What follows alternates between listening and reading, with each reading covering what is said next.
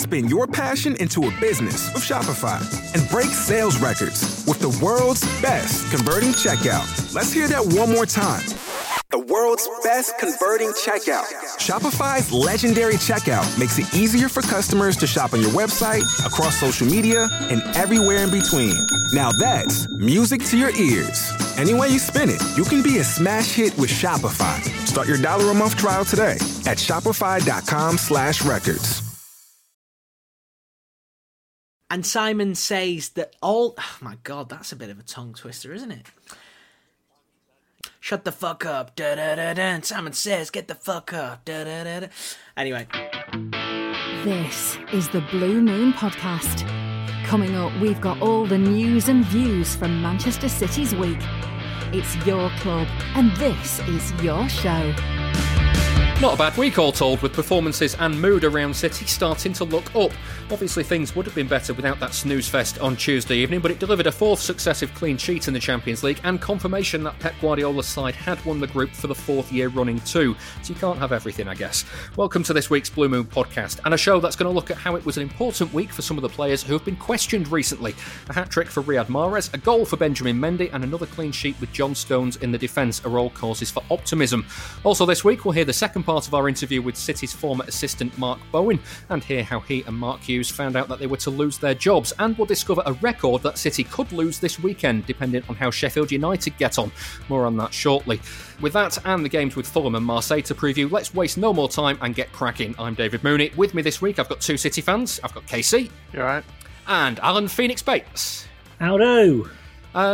All going well for City at the moment. We're going to come to the players that I mentioned in the intro shortly. But first, I just want to have a listen to this because it was interesting to hear how Guardiola spoke about the team and his rotation policy after the Burnley game. This is what he had to say. It depends on the quality of the players, the performance on the pitch. So as much you are fit, more chances that we have. It's not about rotation. Right now, is the players are better, the players that don't make mistake. So John Stones and Ruben, especially John today, didn't make one mistake. He deserves to continue playing football games.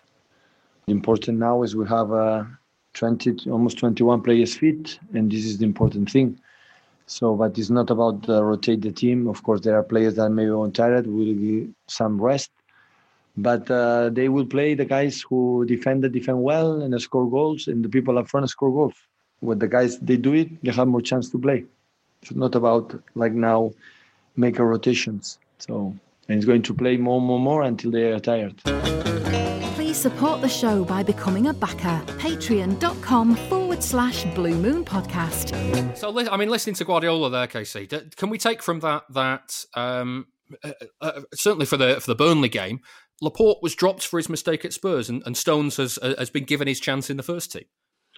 Yeah, and I think, to be honest with you, that's fair enough. I think Stones is unlucky to drop out at the start of the season anyway. I thought he played well against Wolves. And I think these past couple of games where he's come in has done in the world of good. Laporte is unquestionably the better player, but I think that Stones has been unfairly maligned over the past couple of seasons and seems to be blamed for absolutely everything under the sun when he plays. So I'm glad he's getting a run in the team. Yeah, I mean, Alan, it's interesting, isn't it, that, again, what Guardiola was saying about making sure that he's picking players now on their form. I mean, hearing that, if you're Stones and you're hearing that, that's going to be fantastic, isn't it? Well, absolutely. I think it's as much a vote of confidence in the team that he's got at the moment as it was a warning to anybody else. They have been... The recent performances have been pretty damn good, and Stones certainly has been very, very good just lately. I've really enjoyed watching him. Does City play better when he's in the team, do you think? Do you know something?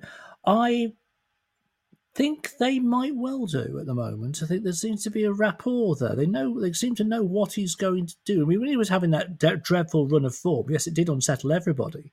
And it didn't help with Laporte being injured for so long as well. But I think at the moment there's a rapport. People understand what he's going to be doing, and he's getting on with it. Yeah, I think personally, when he's been out of the side, and for example, Garcia's been playing. One of the reasons why I think we've been so underwhelming this season is that Guardiola's trying to over-engineer these specific moments in games. So, for example, against West Ham, he kept wanting Garcia in a specific space on the pitch to do a certain type of pass.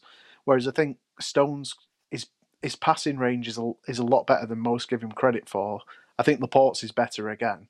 But I think what he wants out of Stones is similar to what he was getting Otamendi to do in the Centurions season, with taking the ball a lot further forward into the midfield and distributing play from there, which I think suits us a lot better, which is why I think our performances have been better in the past couple of games. Yeah, I mean, just also looking at again, the form rotation thing, Casey, in terms of competition for places now, if Stones is back playing well, you've got Laporte there, who he's had a dodgy moment against Spurs, and is now behind Stones in the pecking order for that. Diaz and Ake as well, they've both impressed. Ake not so much because of his injury, but when he's played, he's been good. I like the look of Ake a lot. Yeah, I think he's a really good player. As I say, I think Diaz and Laporte long term, I don't think there's much doubt with anyone really watching them two, and the way that Diaz has started, and the way that Laporte's performed in the past, they are probably the two most talented. But I think it can only be amazingly positive to have Stones as an option there as well. I think we just do need to see the back of Garcia and get him out in January, just so Guardiola stops picking him. Not just because he's poor, but I just don't think he should be even in the thinking. I think you've got 4 good centre halves there. If you really need a youth player, you've got Harwood Bellis there at the back as well. You've even got Walker that can be there. I think get Garcia out of your mind and don't think of him as an option, especially when it comes to big games. I was disappointed to see him come on at the weekend, I'll be honest with you. Yeah. Looking further up the pitch, though, Alan, I mean, if you need a performance out of anybody, it was probably Riyad Mahrez, because, again, can we assume that Guardiola had been happy with what he'd been seeing before the Burnley game if he's now picking players based on their current form? I think that's the case, and I think that I know Riyad attracts a lot of heat, doesn't he, from a certain corners of our fans, but he is a player, I think, that needs to be shown a run and to be believed in at the moment. And he certainly he was looking sharp, wasn't he, against Burnley? A lot more sharp than before. And I think that a decent run under this picking on merit regime he deserves it, frankly. Does it? What changed about his performance, do you think, against Burnley? Why was it? Because certainly as someone watching it, he was not as, I don't want to really denigrate his recent performances, but he was not as frustrating to watch, was he? But I think that's partly down to the fact that Burnley are a poor team. I know I've sort of jumped in there, and I don't want to put Malaris down. I think we need to come up with a balance on this. I think people were, and it wasn't just like a small corner of the fan base, I think people were absolutely slating him when he wasn't playing as bad as he was. Don't get me wrong, he was doing my head in, especially any time. The perfect one that will get anyone enraged is when he runs over the end of the byline. But there's no, his performances, especially last season, even when he was getting slated, when he was probably in our top 3 best players last season, Mahrez was getting slated when he was having decent games, but I don't think you can then necessarily take Burnley and use that as an example that he's back and he's an amazing player either. I think we just need to temper that balance that, yes, it was a good performance, but that Burnley side are terrible. I think we just need to not get ahead of ourselves either way, really, with that. I mean, Alan, just looking at his statistics, it wouldn't be a Blue Moon podcast if I hadn't looked up some statistics, so let's just go with it. 31.8% of his City Premier League goals, nearly a third of his City Premier League goals have been against Burnley. That's 7 of 22. 9 of his 22 Premier League goals have either equalised or put City in front. So he's doing his fair share of key goals in there.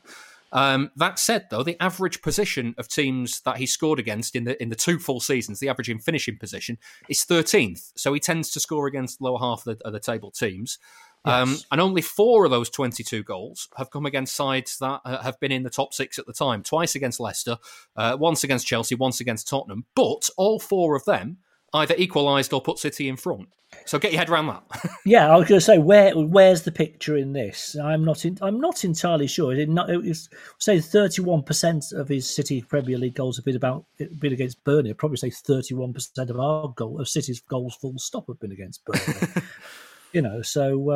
Yes, all that tells me is that people score a lot against Burnley. But yeah, he is perhaps the player for, shall we say, the more routine fixture, if you know what I'm saying here. I mean, if you're looking at the average end position of teams he scores against, it's 13th over the last couple of full seasons. Then what we're looking at is, we're looking at a player that is going to be doing the business on the, shall we say, the routine weeks, if you like, the weeks that we do need to be winning. He's the perfect guy for those. Yeah, but that doesn't necessarily, because I think that from watching him play, but then that doesn't take into account the fact that he scored the winner against Chelsea, the winner against Tottenham, and the winner against Bournemouth away. Was Bournemouth, running. So like they're what? Well, I suppose. Was it Pellegrini used to say Dzeko scored heavy goals? They're heavy goals. Oh, it's David Platt, mate. David Platt used to say that. David Platt, sorry. So, yeah, apologies. But as I say, it's just like he seems to be just a contradiction of a footballer. Like there's nothing that you can sort of pin him down to. He is an enigma. Yeah. Yes. That's definitely the case. Let's talk about another unlikely goal scorer, because if 31.8% of Mahrez's goals in the Premier League have come for City have come against Burnley, then 100% of Benjamin Mendy's have. He's a weird one, isn't he, Alan? Because like when he plays, you can see what he offers City, but it's just about keeping him fit, isn't it?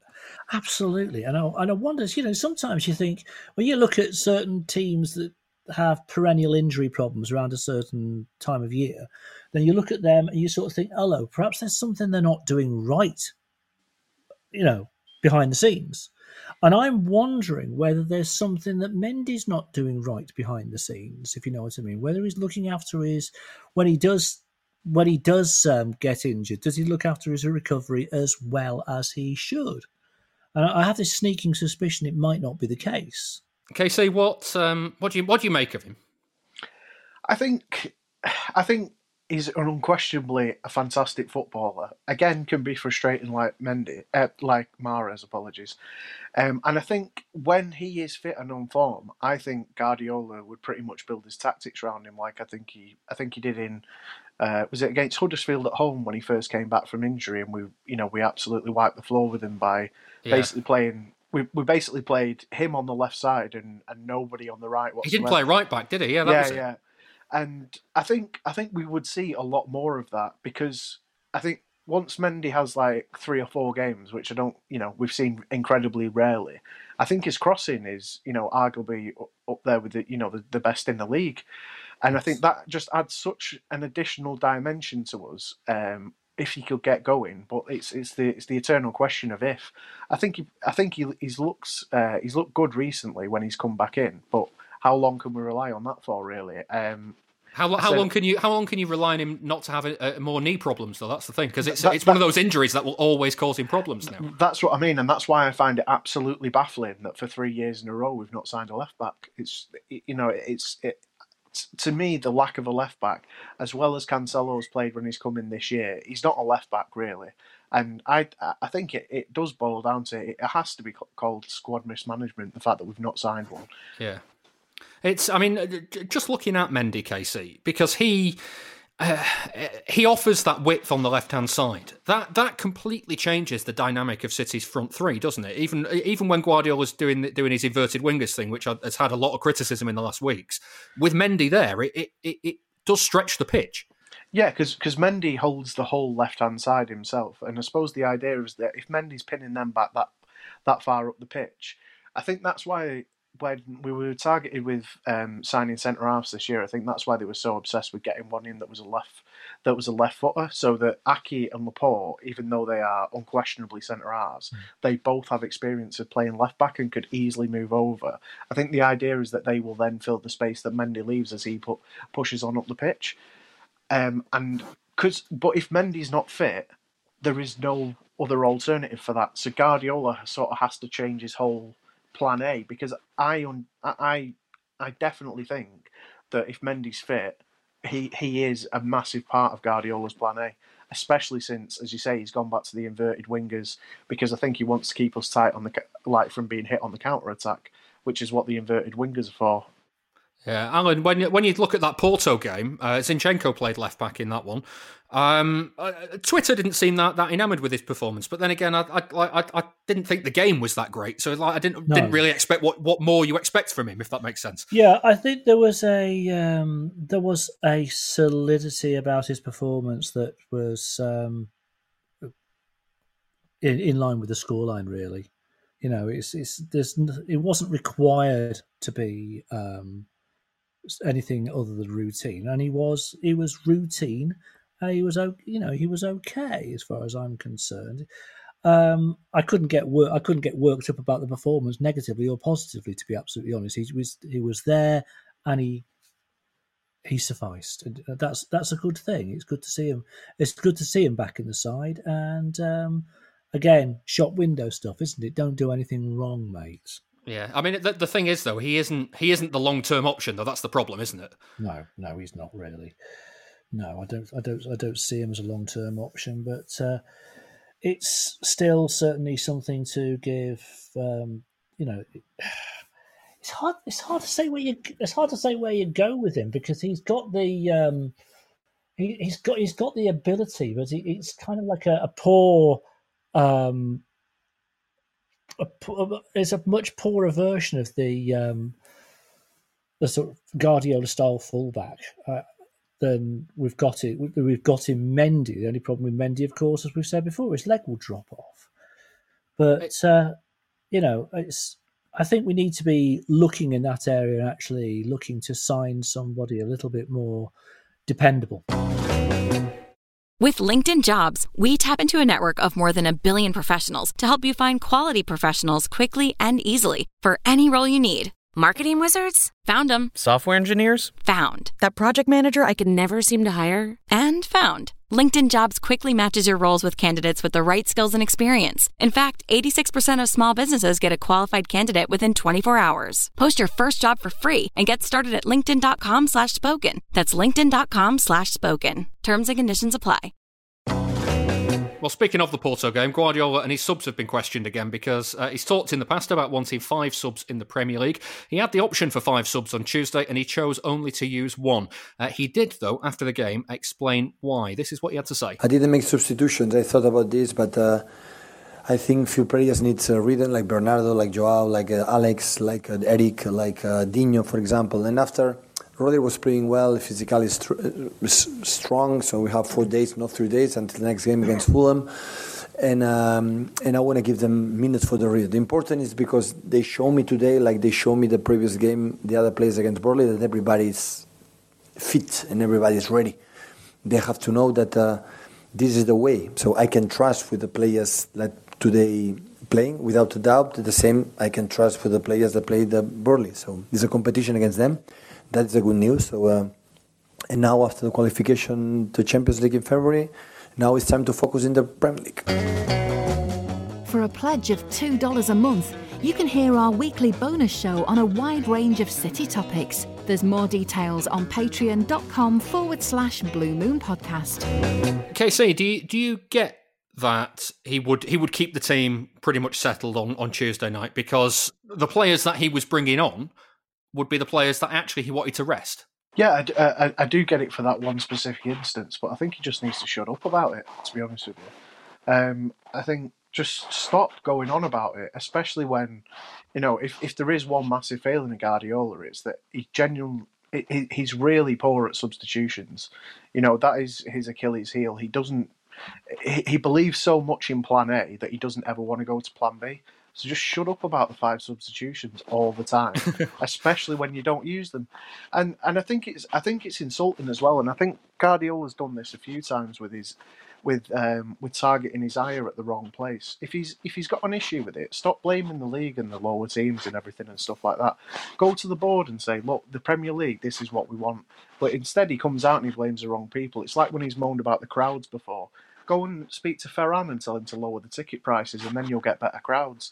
I think I can see why he's doing it, but it just seems to be sort of an impotent waste of like him letting off steam. And I don't know who it's really targeted at, and I just want him to shut up about it. Yeah, Alan, do you think that when you look at the competition in the squad, he mentioned competition for places there. How do you feel about it at the moment? Is it enough to kind of warrant this? or to push the players that are there to play better? I think there is a degree of competition in the squad at the moment, and certainly defensively we've been talking about John Stones getting better. I think it's all very healthy. That we see and I would like to. I don't think I'm alone in saying I'd like to see Foden get more run-outs, because some of his passing at the Porto game was sublime. But I do definitely see that there's a lot of competition. Is the competition enough in the forward positions? Because like Burnley aside, they've not been scoring goals. I think that's certainly with injury problems. That is a real problem. The competition at the front, as far as I'm concerned. It doesn't seem to however we shuffle it, there seems to be that same systemic problem all the time of if we don't get the easy kill at the beginning, we start to look hesitant and frail. And that's been City for quite some time. It was City last season as well. There's a hesitancy and frailty if we don't get the easy kill early. We don't get the early goal. If we don't put our noses in front, once a team starts to actually put up a competent defence, we want to. It's almost like a spoilt prince that's been slapped around the face. So do you see that as like a motivational issue, or just a failing within the players themselves? I think there is, to a degree, a failing in the players themselves at the moment. Last time I was on the podcast, I did speak about Gabby's confidence and the way he takes criticism to heart. And I know he's quite frail in that respect. But I think there has to be some sort of work on the player's mental game. That there has to be a greater tenacity if the first 20 minutes don't go to plan. Yeah. One other headline from the weekend, particularly, was that Sergio Aguero didn't feature in either game, either against Burnley or Porto. Here's what Guardiola said about Aguero and his knee injury after the Burnley game. Sergio it depends how we wake up. They make good training sessions, and after that they have some niggles on his knee. So it's day by day. And yesterday I decide not being selected because I think he needs to training. And this morning, wake up with a little bit problems in his knee, and he could not training. So we know that the injury that he had is not easy for the recovery, and then we have to handle it as best as possible. And when he will be ready, he will start to train with us and play. Get involved with the debate on Twitter @BlueMoonPodcast. So that was after the Burnley game. Then in the pre-match press conference ahead of the Porto game, again, Guardiola confirmed that Aguero wouldn't be available. Short but sweet, but this is what he had to say. No, I'm not concerned. He didn't train. Have a little bit disturbing in his knee. Nothing serious, but he didn't train. This is the Blue Moon Podcast. Facebook.com/Blue Moon Podcast. Now, KC, Guardiola says he's not concerned. Are you concerned? Yeah, I'm concerned purely from an emotional attachment and perspective towards Aguero, because you do have to worry, is this it? Like, he's 32 now, and even though he's still an unquestionably class player, are these injuries finally catching up with him? Because he's always had injuries throughout his career, and I don't want this to be the end. I don't want him to have... Because if this turns out to be his final season, if his final season is him barely playing in and out of the team, it'll be an awful way for one of the all-time great players to bow out of City. I hope he doesn't... I hope this isn't the case, and I also hope that this isn't his last season and he stays on again. But it's just, I just really don't want that to happen. Yeah, Alan, are you encouraged by Guardiola's words, or does it not make any difference? Because like in Guardiola's position, that is what he would say, isn't it? He wouldn't say anything else. Yeah, I mean, of course he's going to say these things, but as far as I'm concerned, It does worry me that we spend more and more time without him. He is talismanic. I don't think that's hyperbole in the slightest. As far as I'm concerned, Aguero he's always going to have that place in history, and he still has the mojo. It's just whether his body's going to let him do it for that much longer. I'm as concerned as KC is. Really, I don't want to see it end this way. Yeah. Alan, what do you reckon is going to happen next? Because, I mean, we are now, as we record this, 4 weeks away from him being able to talk to other clubs right now, because his contract ends at the end of the season. It's January in 4 weeks' time. I do wonder if these injury problems are well documented, they're happening with increasing frequency. I wonder how attractive he's going to be to other clubs at this point. And I would hope that a contract extension is agreed. I think it would be more dignified, and I think it would give him a chance to work with us and work with a plan to getting him fit and ready for more games than he has been recently. KC, I don't want to kind of pour oil on the emotional fire, but Zabaleta, Yaya Toure, Vincent Kompany, David Silva, Sergio Aguero.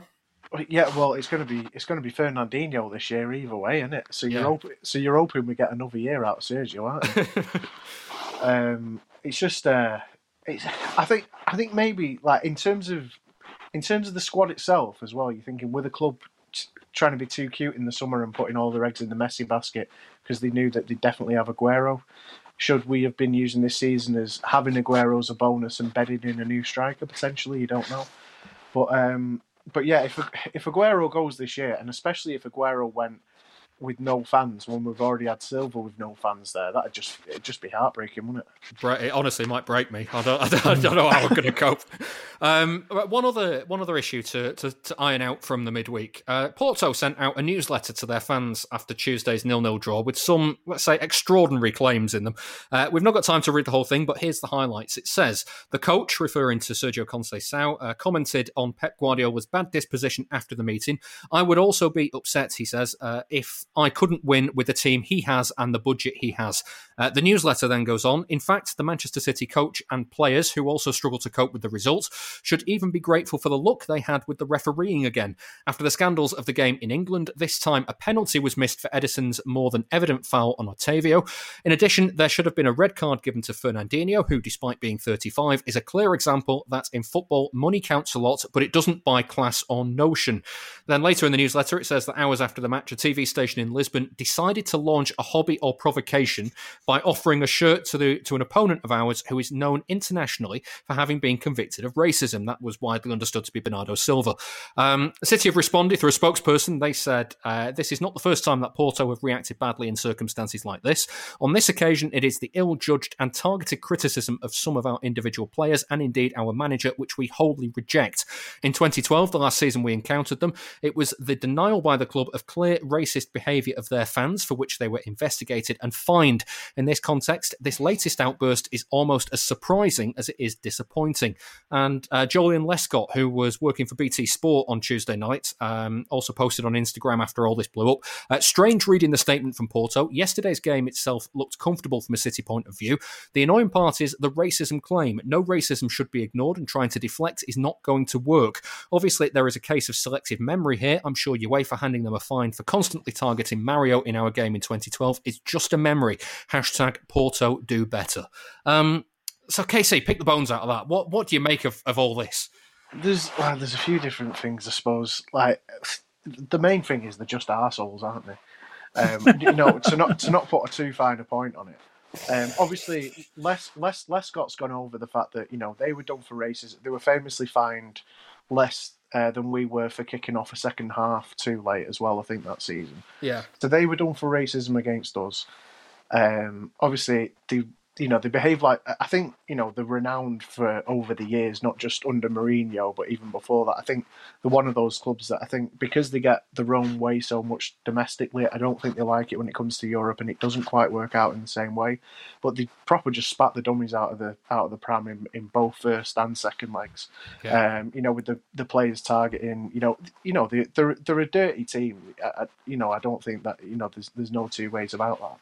I think Conceição's comments are a bit rich just from a personal perspective on him as well. And you think, he spent a good proportion of his career at Lazio fans who don't exactly have the best reputation internationally when it comes to fascism. So you'd think somebody like that would keep their mouth shut. And then it just, you just think, is it just sour grapes because we took two of their best players of all time and Otamendi and Fernando off them? But yeah, in all seriousness, it's just pathetic, isn't it? Yeah.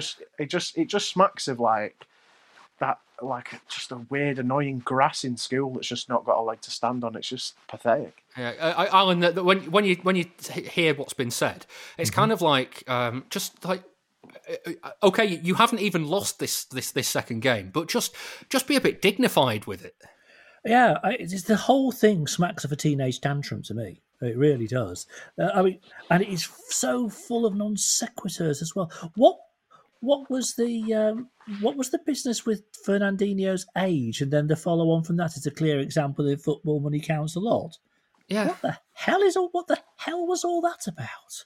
And it's just get some bloody dignity, for God's sake. As far as I'm concerned, the whole thing is just absolutely it's just gobsmacking to read.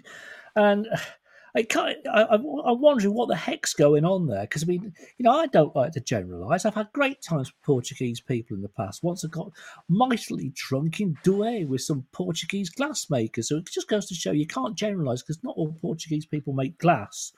But I'm not sure where I'm going with this, but I'm going to carry on regardless. But this is just bizarre, beyond bizarre. In fact,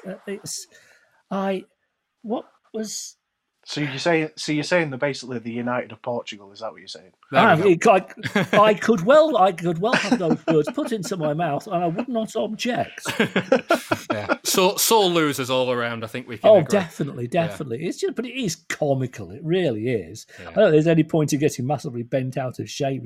I mean, if this was put into my news feed, someone wrote something like that on my news feed on social media, I would just reply with a picture of Reeves and Mortimer holding handbags. Right, well, on last week's show, we heard the first part of our interview with City's former assistant manager, Mark Bowen, as he explained what the club was like when he and Mark Hughes arrived from Blackburn. It's time to hear the second part of that as he discusses their tenure at Eastlands. He begins by explaining what the picture was like in the summer of 2009. Mark had meetings with the hierarchy, with Khaldoon, and at the start of the season, and the question was asked by Mark, what's the expectation this year? The money spent and the players brought in, and they were very calm and considered, and basically said to him, well, we need to, and we've got to, and we want to see progression. So we'd be looking for initially a European place, and we'd be looking for obviously good football on the pitch, but definite rise in the table. Mark actually said to them, well, what about a cup situation? Winning a cup. And the word that came back was, well, we're not expecting that, but that's a good bonus. That's icing on the cake if we have a good cup run or get into a final or win a cup. And the day that we left the club, and Mark was called upstairs. We knew what was going on because I thought at the time, obviously, it's been well documented, it wasn't handled very well. But Mark was called upstairs after the game, and obviously they said, "Look, we're going to make a change." And Mark said, "Well, yes, I know, I understand that, I know that because everybody's told me apart from you guys."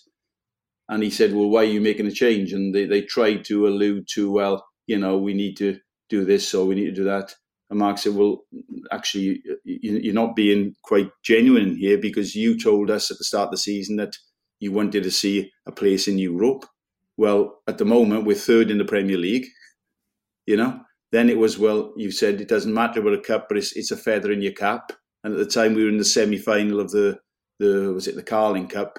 So in terms of what had been set at the start of the season, we'd actually more than produced enough to warrant staying.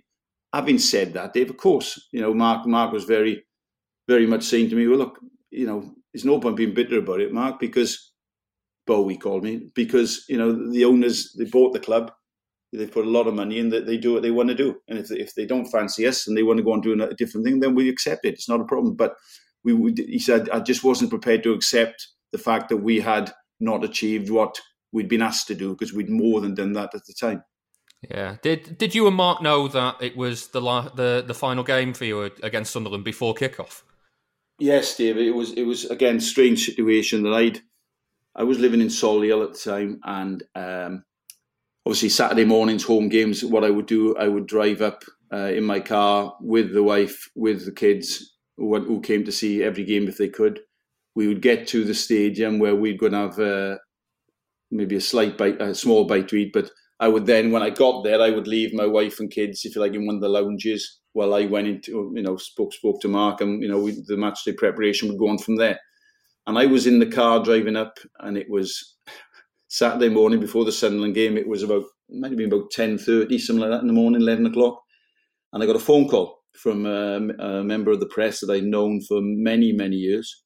A fellow called, you probably know, Neil Custis, who wrote for The Sun at the time. But I'd known Neil since I was a player at Norwich many years ago, because he was the local reporter there. And the phone went, it was Neil. And I answered the phone in the car. I said, "Hi, Neil, how are you?" And he said, "Yeah." He said, "I'm okay, bro." He said, "You all right?" And I said, "Yeah, fine, what's the problem?" And he said, "Well, I hate to say this, mate." He said, "But you're getting the sack today." And I was like, "What?" He said, "Yeah." He said, and I said, "You're joking?" And he said, "No." He said, "Listen, I'm marking your card." He said, we've been briefed on it yesterday by Gary Cook." And it was like, wow. So he tried to explain things that, but he said, told me as much as he sort of knew what he could, which was I'm sitting in the car with my wife and kids and the phone's on loudspeaker. So it was, a little bit of a shock, let's say, but got to the stadium. Usually I was first there, but when I got to the stadium, I walked down on my own, if you like, to Mark's little office, if you like, little room. Mark was in there. So I went in, closed the door and locked it and said, "Mate, I got something to tell you." And he said to me, "Yeah, I think I know." I said, "Oh, you've heard?" He said, "Yeah, I got a phone call this morning." I said, "What, from the club, from Gary?" He said, No. Somebody's marked my card in the press or whatever. And that's what it was. And still nothing was said. So at the time, obviously the word is out there. And even before the game, players were, the real strange atmosphere, and we were having our pre-match meeting and whatever. I remember Vincent Kompany came to Mark and said, "What's happening?" Mark basically said, "Look, no idea what's happening." So let's, get our heads down. We've got a game to be won here. So we tried to put a lid in it the best we could. Really strange in the ground at the time. I remember, when you're going out to start the match, it was a really strange atmosphere. Again, half-time, still the same situation. We won the game comfortably. Came in afterwards, Mark, so when the final whistle went, didn't really know what to do. Just sort of stepped on the pitch and gave a little round of applause, and we came in. And then very quickly, I think somebody come down and said to Mark, "Well, Haldun wants to see you upstairs," which you obviously know what's coming. Mark went up there and spoke to him and come down and said, "Well, he wants to see myself and Eddie Nizveski." And we went up there and the same thing. We just told that, the club's looking in a different direction. And that was it. And we, an hour later, we left the building, so to speak. And they, from then on, if you like, contract-wise, they handled it, exemplary, fantastic. But I just think there was a bit of a, let's say, mix-up with the messages that were coming out on the Friday and the Saturday, which could have been handled better. Yeah. And in a weird way, by a strange twist of fate, you were then with QPR on the final day in 2012. So I mean, what was that match like? Well, can I tell you that that is probably one of the most weirdest experiences I've ever on or at the side of a football pitch, because even at the final whistle, there was a strange feeling whereby you really wanted to, if you like, I don't know, let's say, clap the supporters and give, you know, the players we knew at City a cuddle because they done it, you know. But we obviously weren't part of it. We were part of Queen's Park Rangers. But you felt, in a strange way, Dave, you felt a tiny, let's say, a tiny part of it because of the role you'd played there at the start, you know. So absolutely, genuinely delighted for, because of the way the game turned out, we'd stayed up as well. It might have been different if we got relegated, but delighted for the club, absolutely over the moon for the club. And we obviously had our celebrations as well because we would have been brought into Queen's Park Rangers to just keep them, whatever, you know, we were told, please, by hook or by crook, keep us in the Premier League, and we'd achieved that. But it really was a strange situation, you know, what went on through the day, and it's an interesting story because we, obviously, the way, if people remember the game when we'd gone in front, and even when City had equalised, well, we were like terrified now, thinking, oh my God. And then we looked up to the stand and we had QPR's board and the owner up there. And by this time, the game at Stoke against Bolton, I think it was, had finished. And we knew then we were safe. So although we were disappointed, they were celebrating and word, you know, came down to us, we're okay, we're up, we've stayed up. But then, you know, generally when the final whistle went in, you saw the joy on the fans and the players' faces at City. You know, you did feel delighted for them, you know. I mean, I still say now that when we went in there, even, you know, that year we were there, year and a bit, was it perhaps, that, you know, it needed probably somebody like a Mark Hughes to go in there and be that first step to take it. You know, the environment that we inherited wasn't an elite environment by any means. It was a sort of tiredness to the place. There was almost an acceptance of mediocrity. You know, and we said about certainly spending money and raising standards at the training ground, the old training ground, getting things in place, and things the way you went about things properly, like, you know, and all those little things. And I to this day, I hope I don't sound conceited here, Dave, but to this day, I think we played a major part in transforming Manchester City Football Club, as well as, I'm not stupid here, as well as Sheikh Mansour and his millions and everything, but we played a significant impact in taking a club that was underperforming and making it into the start of an elite environment that could go ahead and take the club forward. I've no doubt about that. Check out exclusive City interviews on our website, bluemoonpodcast.com. So that brings us on to looking ahead to this weekend's game with Fulham, Saturday, 3:00. We'd like to welcome Sam from the Fulhamish podcast. And I say welcome, but Sam, you've beat us to the Football Supporters Federation Awards so many times now. I'm not sure you are welcome here right now. Oh, we only beat you once, to be fair. I mean, you guys have an astonishing amount of consecutive nominations. Every year, somebody else beats us to it. And last year, it was you. So well done, begrudgingly. To be honest, all we ever want is the nomination, because it's a free booze up at Christmas for us. It means I don't need to put on any kind of Christmas party for the lads or anything like that. We can just go to that and it's all paid for. Is it? I mean, sorry, slightly off topic and probably not of interest to your listeners, but has it been cancelled this year? I think it probably has, yeah, given the situation. If it has, if it hasn't, then we've not been nominated this year. Yeah, so, I guess so. Yeah. I wondered if there'd be some horrible virtual one, which none of us really probably would be that interested in. Yeah, probably. Let's get to the order of the day then. City versus Fulham this weekend. Fulham just outside the bottom three. How are you feeling the season's going so far? Well, up until Monday, not that great. After Monday, fantastic. The win over Leicester has changed things, really. It was a huge win, and it really has put us on the map for the season, I think. Going up to a team like Leicester, who have had such a strong start to the season. Beat City 5-2. Well, yeah. I mean, obviously, we know that they're not as strong at the King Power as they are away from home, but to go there and put that kind of performance, and a deserved win as well for us, really has changed things and given Fulham fans a huge boost of optimism that whilst it's not going to be an easy season, we probably still are going to be in a massive relegation battle. We could finish 17th. There's a chance. You've just said there that 17th is a possibility. What are the aims for the season, given, first off, how you've started, but also given that, I mean, it was a pretty late show in the playoffs to get up there in the first place, wasn't it? Yeah, I mean, the 17th is the only aim, and that's what the difference is from 18-19, where we came up and we were talking pre-season about, could we sneak into the top 10? Could we give the rest of the Premier League a shock?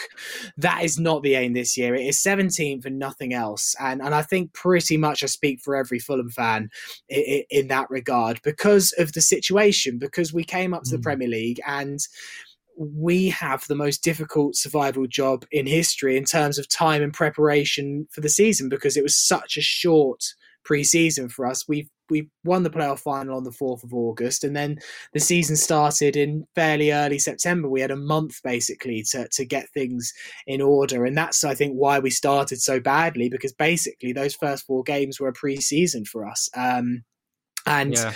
It is the only aim is 17th, and if we do it, it will be a massive achievement. Yeah, Alan, hearing what Guardiola said about City recently, about players being picked on form and not rotation. Yes. When you look at City's team, are you expecting it again to be Stones and Diaz as the centre back pairing? I think it could well be. I mean,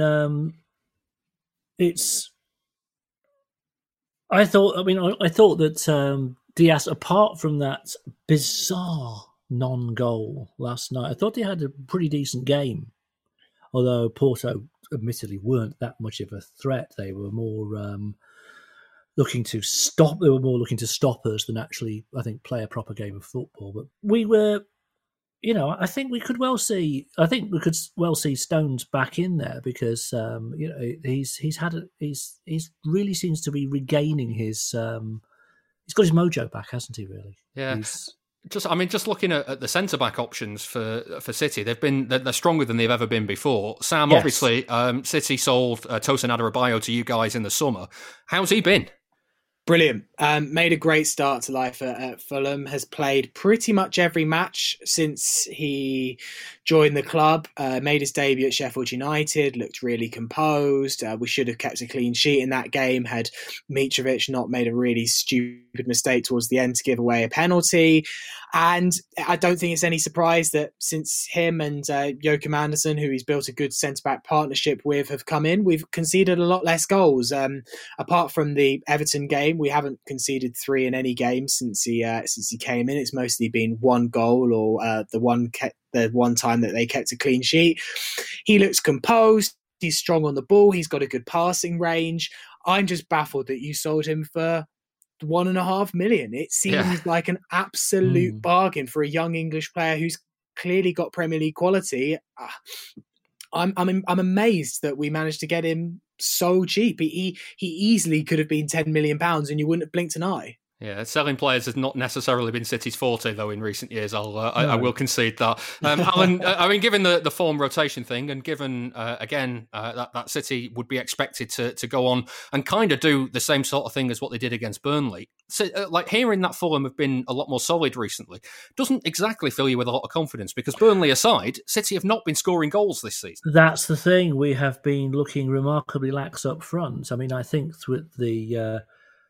people have been to a degree focusing on defensive shortcomings. The Stones haters out there in particular, when I think he's the second best thing ever to come out of Thilston Primary School. But he's up front. We are still wasting a lot of chances. I don't think we have at the moment an absolutely natural nailed-on goal scorer anywhere. There always seems to be a little bit of labour, and of course we're not going to be having Sergio's not going to be back yet, is he?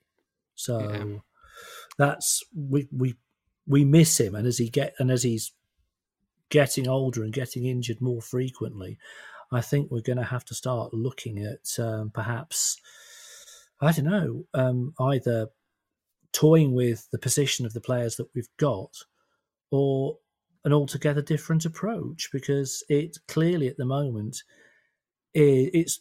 I mean, if a defence lies down in front of us, sure, we can bang them in all day. But as defences get more competent, as defences are more, when we have come up against clubs with more together central defensive partnerships, then we do tend to get stopped a little bit too easily.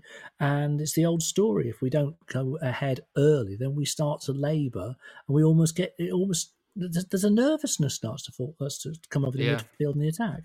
Sam, who's going to cause City problems that we might not be aware of?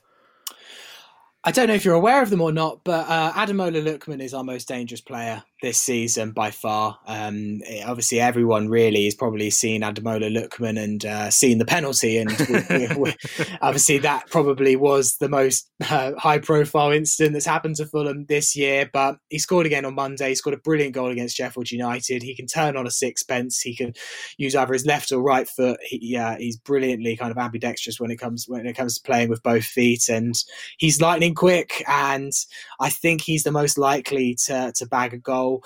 If Tom Cairney plays, I always think that he's capable of creating some magic. I don't know if Mitrovic will play. Obviously, he didn't play on Monday. He's had his injury problems. He did come off the bench briefly on Monday, but he is not fully fit. But Fulham have found a way to play without Mitrovic. He didn't play in the playoff final. He didn't play in the playoff semi-final. He didn't play on Monday. We can win games without Mitrovic. Of course, he's a brilliant striker, and he's always going to, bully defenders and cause them a problem. And I'd like to see him get a bit of a go at Man City's defence, as good as it is. But I don't think he'll play very much of the game, if at all. Yeah, well, before we let you go, we've got Charity Bet coming up a bit later on in the show, so let's have I'm crap at this sort of stuff, so let's have a score prediction for you. I'll let you have my go, because if you're right, then you're doing better than I am this season. Well, I've gone for 1-1, which obviously is massively optimistic, but I feel like sometimes you just have to be when you do these opposition previews. The one thing that I think is massively interesting about Saturday's match from a Fulham perspective is Scott Parker has not lost a game once we've been in the lead. Now, obviously, mostly we've been playing Barnsley and teams like that, and Derby County and other teams in the Championship. We kept that record going against Leicester. If we went 1-0 in the lead, can Man City turn that around? It's nearly approaching 50 games, this record. We are very, very good at defending leads. So if we do put our noses in front, if we survive the onslaught from Man City in the first 20 minutes, and we did manage to score a goal against the run of play, how does the game turn from there? Will Man City be that first team to kind of break the hoodoo? No, they don't. City don't win from behind. No.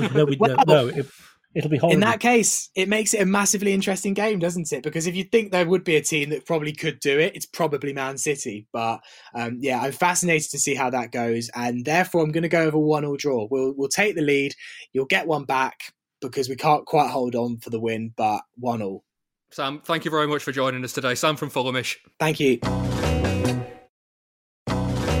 I mean, just looking more at what we've been talking about there, Alan. Are you expecting, from a City point of view anyway, kind of another front three of like Mahrez, Jesus, Torres again, just because of again the form and not rotation thing?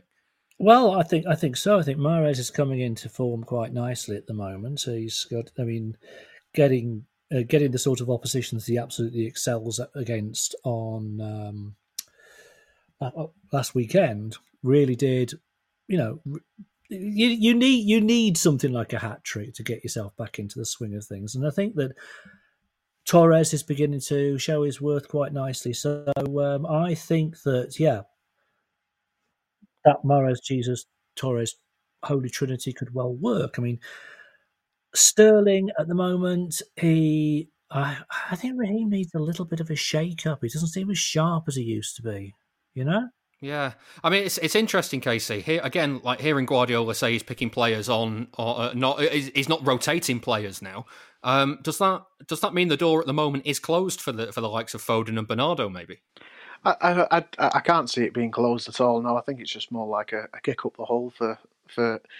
It may not even necessarily just be for the people that he's thinking about with that, but I think he's just firing a shot across the bow at the whole squad to sort of keep them on their toes. I think it's just an attempt to do that. Yeah. Looking ahead as well at Marseille, Casey, it's a dead rubber now for City. I mean that is a bonus given the shape of the season, isn't it? It is a bonus, and especially obviously because we've got the derby coming up as well, haven't we? And obviously, if he can play a weakened team against Marseille, then hopefully that'll mean that players can either be well rested or come into good form against what is a really poor Marseille team. Yeah, it's Alan. Just looking at, like I say, like we were saying before about Stones and Diaz, that could be the option for if it is a kick up the backside for Laporte. That could be the game for Laporte to come back in, is it? Well, yes, and it's a game for Laporte to come back in and play a competent game. It's all about putting yourself back in the shop window, really, isn't it? I mean, I agree with KC that there's a degree of kicking up the backside going on here, that players shouldn't be looking to be entitled to a place in the team, and rightly so. So yeah, this is a chance to put himself back in the shop window. When was the last time Marseille won a Champions League group game? I couldn't tell you. They've not won at all, this group. They scored their first goal, I think, in the last round. So I'm thinking that it may well have been sometime back in the 1900 and frozen to death. I don't know, but so there's little chance of it being an upset, which is pretty much what I said about Lyon when I was last on. Yeah. So yeah, you did. Good shout. That. I thought so. Absolutely brilliant. Just if you want the lottery numbers, just let me know. But here's me writing off another French team, right? But honestly, on this occasion, I think it's just a chance for the defence to put together a solid performance. They'll probably try and crowd us out to avoid humiliation. But if we get a goal early, then all bets are off, frankly. Well, all bets are actually on, Alan, because it's time for the charity bet, and we've had a few weeks without a win on it. So let's see if we can't change that on today's show. William Hill is giving each of the panel a £10 correct score single on City's games. The winnings are going to the Christie, a cancer treatment hospital in Manchester, and so far we've got £170 this season. We heard from Sam earlier on, a 1-1 draw. He's predicting for City against Fulham. That's 14-1 and £140 if he's right. Alan, what have you got for Fulham? Fulham 2-0, I reckon. That's 6-1 and £60. KC, what have you got? Well, I'm nothing if not predictable, if not terrible at predictions, so I've gone for 6-1. 6-1 City. KC's traditional Bertie bet is 28-1 and £280. So if that comes in, mate, well done. Go on, give us your Marseille score, because I think we all know where this is going. That would be 6-1 as well, mate. 6-1 again is 70-1. So if that comes off, which it's not going to come off, because as we've just said, it's a dead rubber and it's going to be a rotated team. But it's £700 if you're right. So here's hoping. Fingers crossed. Alan, what are you having? I'm going to go for 3-1. The defence will put themselves in the shop window and they will come up slightly lacking. That's 10-1 and £100. I've gone the traditional dead rubber 1-0 score for City. So that's 6-1 and £60. Got to be 18 or over to gamble. Prices can change. And for more on responsible gambling, have a look at begambleaware.org. Now, I'm sorry to say it, but City have this week lost a Premier League record. Sheffield United's recent 1-0 defeat at West Brom means that City no longer have the worst opening 10 games in Premier League history, with the Blades taking just one of a possible 30 points. At this stage of 1995-96, City had only managed 2. Their record for the worst ever Premier League start is on the line after 11 games this weekend too. Sam Roscoe takes us back to the year that began terribly. Gotta get bad before it gets good. It's gotta get bad before it gets good. It's gotta get bad before it gets good. The summer of 1995 was all change for City. Chairman Francis Lee had been in place for 18 months and manager Brian Horton had been sacked. He told the podcast that he thought it was because the new chairman wanted his own man in the dugout. You can sense it. You know, I've been in football long enough to know when things like that are going to happen, and chairman won't give you any more money to buy players, then it's inevitable. It was just a shame that we couldn't have maybe had at least one more year to have a go at it, to see if we could win something or be better than we were. But Horton had had the full season with Lee above him, and while performances had been entertaining, the team hadn't been able to pick up points. They finished 17th, 2 places and 4 points above the relegation zone. Goal.com's City correspondent Jonathan Smith picks up what happened next. I think everyone was sad that Brian went, even those ones who thought it was probably the right decision. But when it was announced it was Alan Ball, you thought, oh my God, what have we got here? He had a bad reputation as a manager. He'd had one season with Southampton when he'd done okay. But other than that, he was awful. Many thought Alan Ball had only got the job because he was a good friend of Francis Lees. There's a lot of worrying stories about that time. The one about him getting his World Cup medal out, saying, right, I've won that, you've won nothing. Sounds to me like a horrendous way to go into a club and try and get players on your side. They were dire. They were absolutely dire at the start of the season. It started with a 1-1 draw against Tottenham at Main Road. But then City lost their next 8 in the league, sitting bottom of the table with just 1 point in late October. New signing Kit Symons thought the draw with Spurs was something to build on, but City just never built on it. I thought, we're sort of quite a competitive side. We seemed like there was a decent nucleus of senior players there.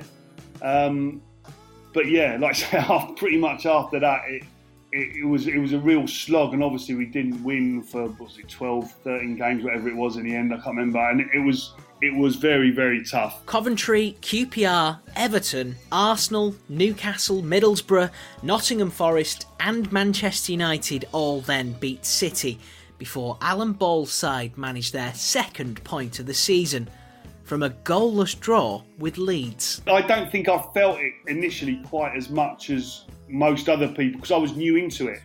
So I was still very much finding my feet with the football club and the city in general. After a while, it sort of starts to hit you, and you get the magnitude, the size of the club, and being a sort of two-club city, you then get the papers. It's all about City or United, literally. And so I did appreciate it pretty quickly, just how tough it was going to be. And Simon says that as the weeks went by, the team found it increasingly difficult to pick things up. Even in that initial run where we couldn't get a win, a lot of the time we weren't sort of playing particularly bad. It's just things were going against us. We weren't getting any luck. We picked up a few injuries. When things are not going your way, it becomes a real sort of downward spiral, and it's hard to turn it around. That 0-0 draw with Leeds offered a tiny bit of respite.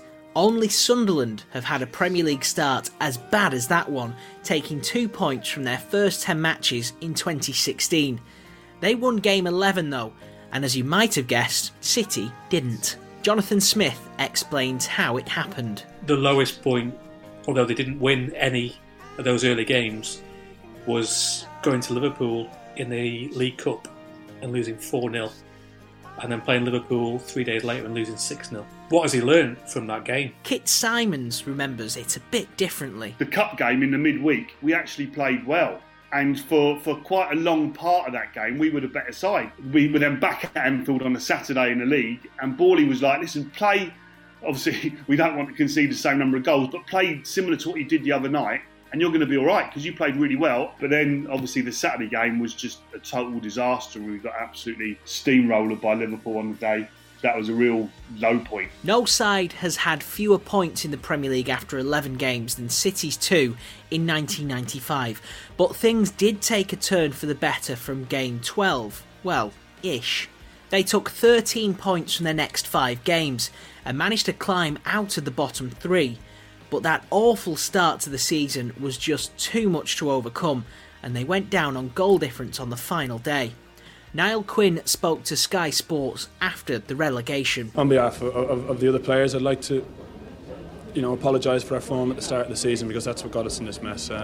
We were awful. We let the club down at the start of the season, and we must take, the buck stops with us. We must take responsibility for that. We played well. I mean, our last 3 games we were top class, but then when you're fighting for your lives, you tend to do it, and perhaps, looking back, we know where the damage was done. Because Sunderland managed to beat Bournemouth in 2016, City's record of just 2 points from 11 games is the worst the Premier League has seen.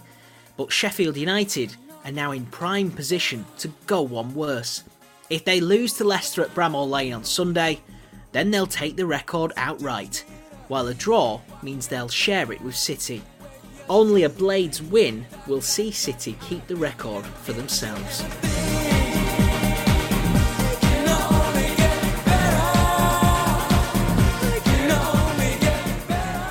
Hi, this is Andy Morrison, and you're listening to the Blue Moon Podcast.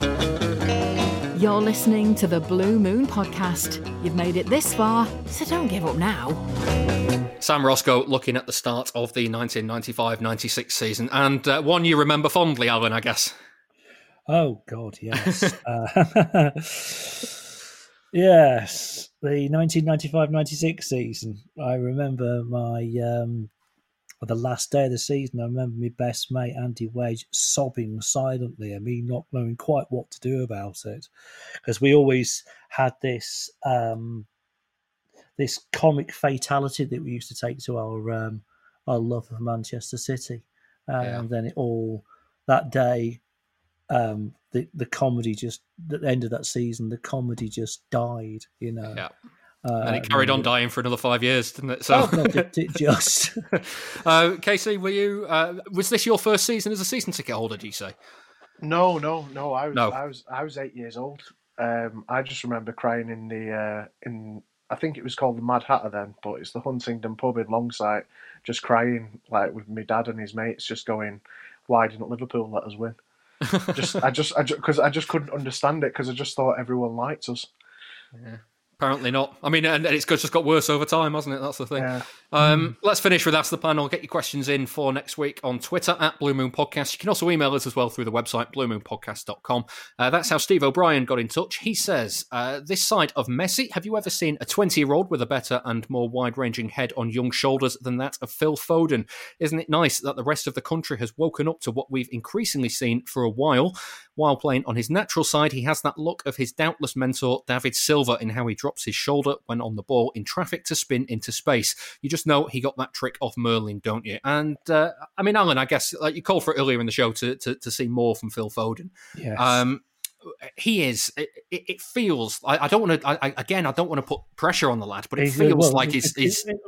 Whatever we say, the opposite will happen. So just go ahead and say it. Anyway. Oh, okay, fair enough. I don't want to put pressure on the lad, but he is, isn't he? He's one of City's best creative players at the moment at 20 years old. He is astounding. He is looking to be the real deal now, isn't he? Without a doubt, I was thinking about the pass through for Torres' chance on Wednesday, just the other night, you know, and one touch to control and a beautiful sublime ball through to it. So it's just a shame he couldn't lift it over the keeper at the end. But that is really his distribution and what gets me for his age, his absolute calm on the ball. Yeah. You know, that is the most amazing thing.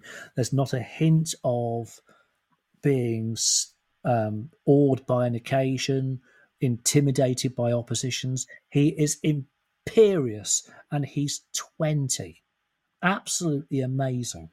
Yeah, KC, when you watch him play, something else that I think you can only really get from watching him in the stadium rather than watching him on TV. But his vision is incredible. He sees so much. He sees the bigger picture so much.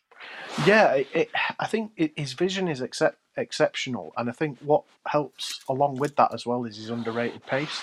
And I think that's one of the things that you only see when you're in the stadium. He doesn't look like quick on telly, but I think it's like he gives a pass, and because he can then move into the space because of his vision, he's already taken two players out of the game with his head and his speed. He's an exceptional player. I actually worry that because he's so good in so many positions, like, you know, what is his best position? Is it out wide? Is it through the middle, or what is it? I just think obviously his adaptability is an amazing strength, but then I'm thinking, do we actually want to just build a team around him for whatever his ideal best position is, and will that actually make us better as a team and get the most out of him? I don't know whether that's right or wrong. I'm just as I say, thinking ahead 2, 3, 4 years down the line. Yeah, you also don't want him to end up having to do a job somewhere. Exactly. Because you end up wasting him, don't you? Exactly. Yeah. Right, well, that's it for this week's episode of the show. Thank you very much for listening. Please go and give it a rating and a review in all the usual places. It really does help us. If you'd like some extra Blue Moon podcasts, then our show for Patreon backers is also available.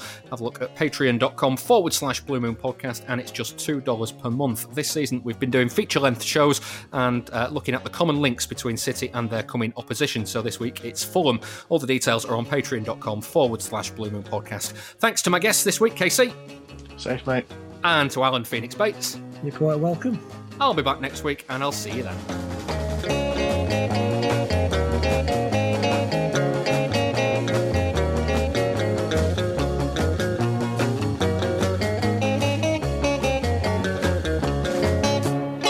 That was the Blue Moon Podcast. Please support the show. Patreon.com/Blue Moon Podcast. I know. I totally skipped ahead then. Man, woman, camera, TV, Coventry, QPR.